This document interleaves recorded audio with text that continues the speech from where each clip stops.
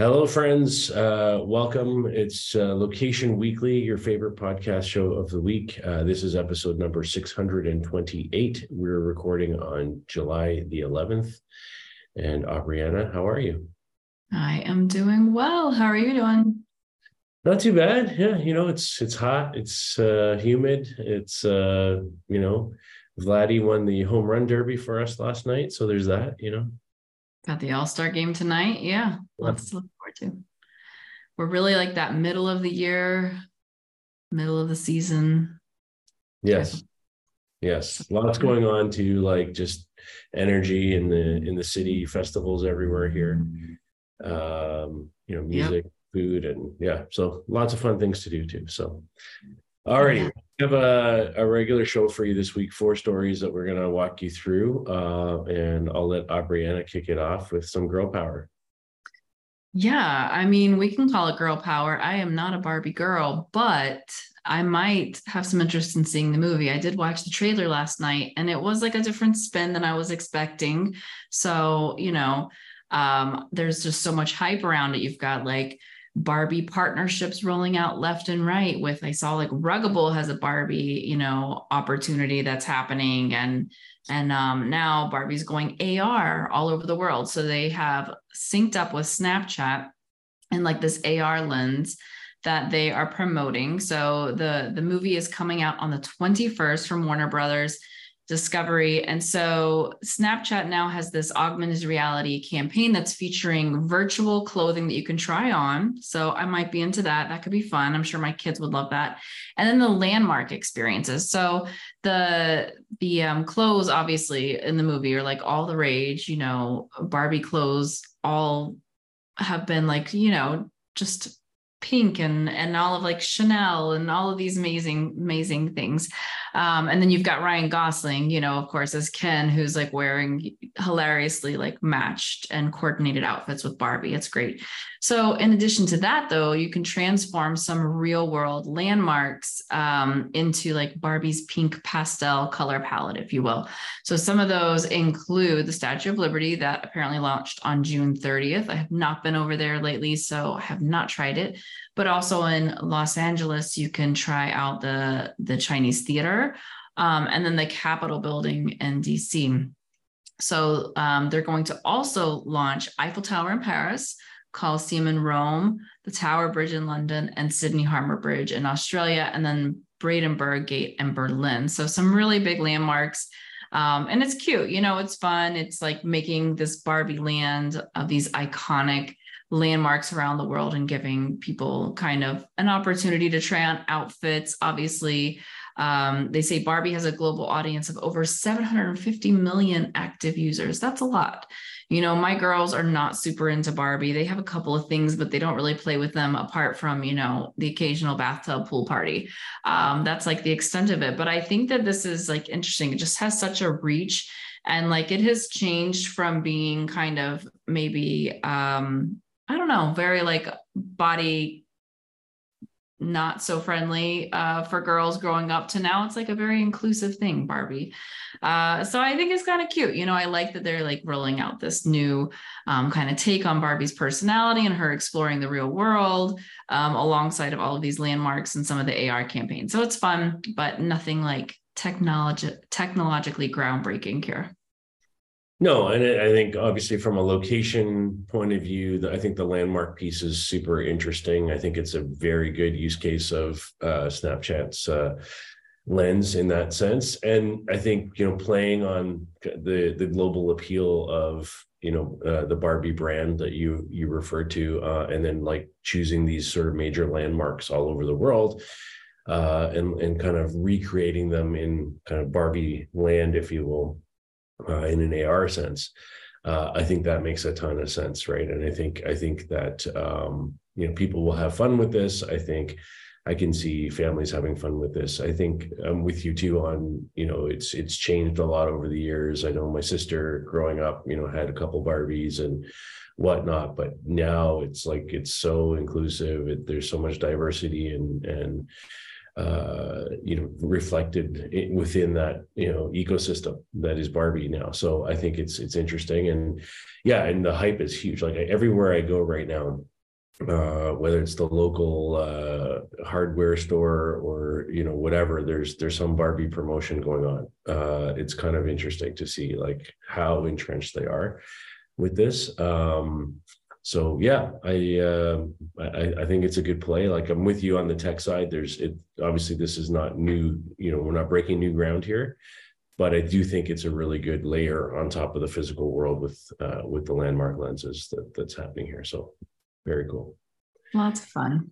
Yeah. All right. On to our second story now. So one of the big announcements in the last week is the launch of Threads, the new Twitter-like or Twitter rival, if you will, from Meta.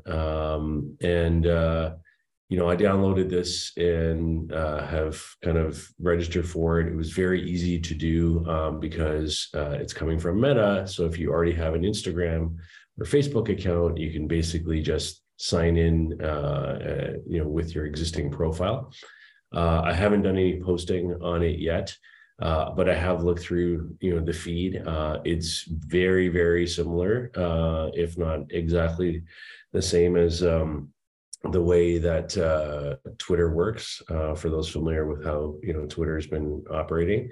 A couple of kind of differences that I've kind of noted is that the character length is 500 characters, whereas Twitter's is still shorter than that, but had that cap when they first launched too.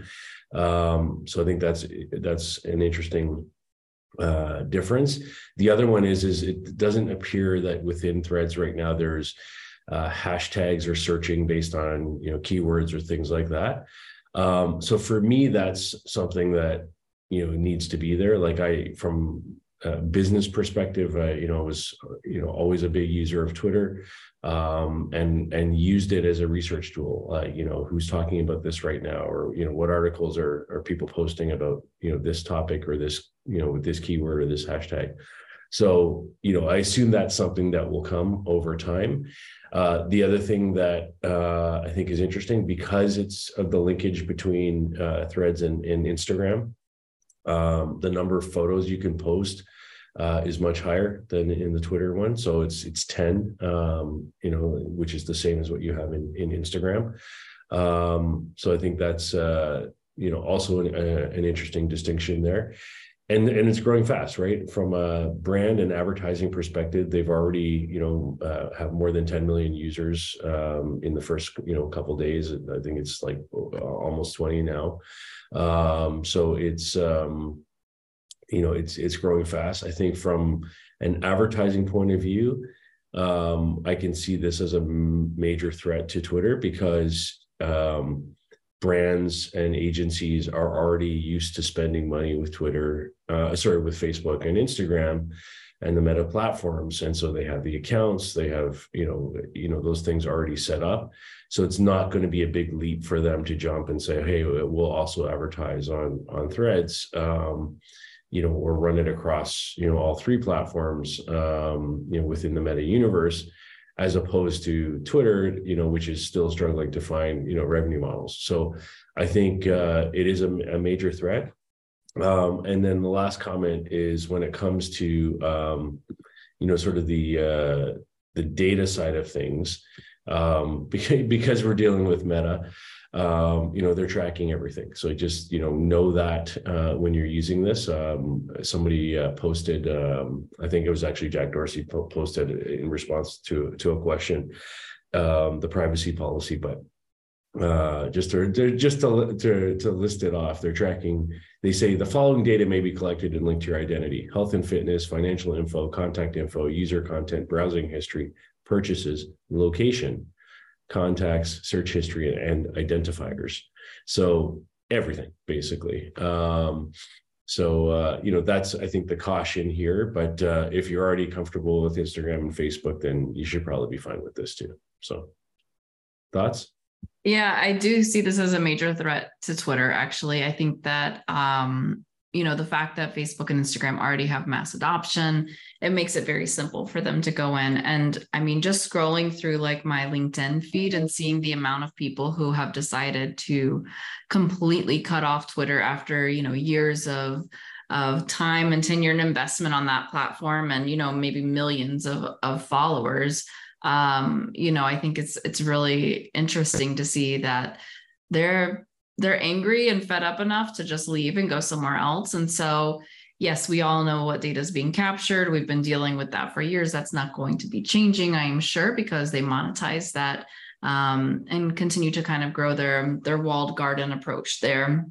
But I just read, I think it's now like 100 million users are on there. So, that it's gaining mass adoption. And, I did link my account. I have not posted anything. So we will see if that's something I want to invest my time in the future. I don't know. I think I've moved my consumer behavior after everything happened at Twitter. I just was like, okay, I'm kind of done for a little while, taking a break and stepping away from most social media platforms. But, this could be a resurgence. It could be an invitation for people to get involved again. So it's one I definitely want to pay attention to and keep a pulse on.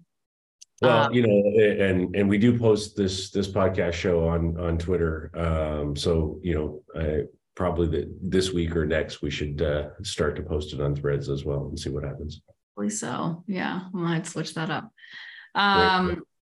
So, kind of thinking about personas and targeting, and in that same thread, same vein, I would say that we had this announcement. It's not really a big story, but our third story today is about a company called Nano Interactive, and they are based out of London, and they've launched what they're calling identity personas, which they say can help marketers target their advertising without the use of cookies. So not everybody has the repository of data like a Meta may have. So being able to tap into certain identity and personas is always important for many brands, marketers, advertisers, wherever they are spending on their media. So they have this platform that they have debuted now. And it's really intent personas. So allowing brands to reach specific demographics without relying upon any personal kind of data. Now, there's not a lot of notes here in terms of the methodology or how they're going about this, but the CEO is really saying that it's empowering brands to reach those demographics without relying on any personal data, and that they've conducted research that show that 70% of consumers are masking their online identity on a weekly basis. So they're kind of going through and I guess clearing out their cookies or doing things that would make tracking them a little bit more difficult. So I don't think this is necessarily new, right? I don't think this is groundbreaking. I think there's a lot of companies that are offering cookieless targeting opportunities, whether that's through hashed email or, data crosswalks, data clean rooms. There's a million different ways. Well, maybe not a million, but there's probably 10 different ways that you could match data sets and activate through different platforms and different media types. So I don't think that this is anything groundbreaking, and it's kind of so what? But, I think that more and more we are seeing the focus of hey, how do I keep things more privacy centric? How do I make sure that I can reach the right audience? And then how do I measure against that? So, I think they're just maybe trying to get in here on the game and the trends, but it's something that we can keep a pulse on and see. Yeah. So, as far as the trend of, cookieless targeting and kind of enabling that, I think that it's absolutely everybody's searching for ways to do that. So I think from a positioning point of view, Nano Interactive is in a good space here. So this company's been around since 2014. The two of the founders, come from ValueClick, which then became Conversant. They've raised a bunch of money, from what I can tell, over 9 million pounds in funding. So they're well capitalized from that perspective. They have offices throughout Europe, which is where they operate.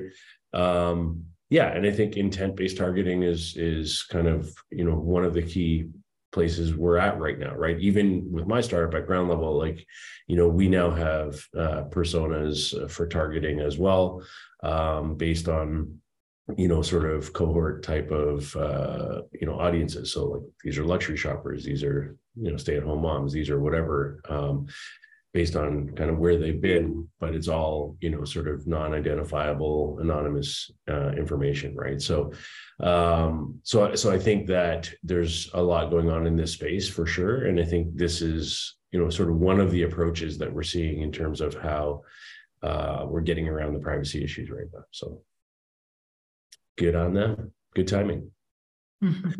All right. Moving over to now our final story. So this one is also interesting. So there's a company out there called GoodMaps, and I believe we've talked about these guys before, not recently, like probably about 2 years ago now. And so they've launched an update to their platform. Which they're calling GoodMaps Outdoors version 5. And what's new about this is it's really sort of well situated for focusing on folks who are visually impaired. So this is a navigation and mapping application. So think sort of Waze or something, or Apple Maps, but for navigating for visually impaired and other things like that. And one of the key pieces of this that is part of this new announcement is that they've incorporated 3D audio announcements into the navigational shortcuts.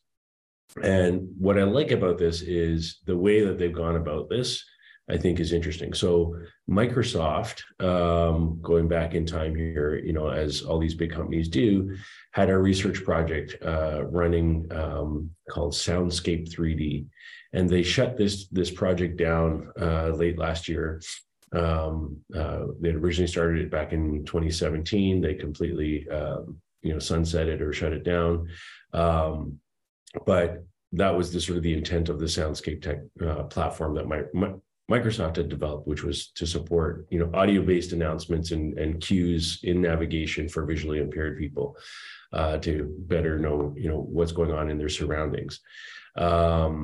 And so it would tie into kind of the phone sensors, and then as a user walks by on notable roads or intersections, it's kind of less turn by turn and more like audio announcements. Here's where you're at right now, or tying into beacons and kind of giving these kind of audio notifications of what's going on.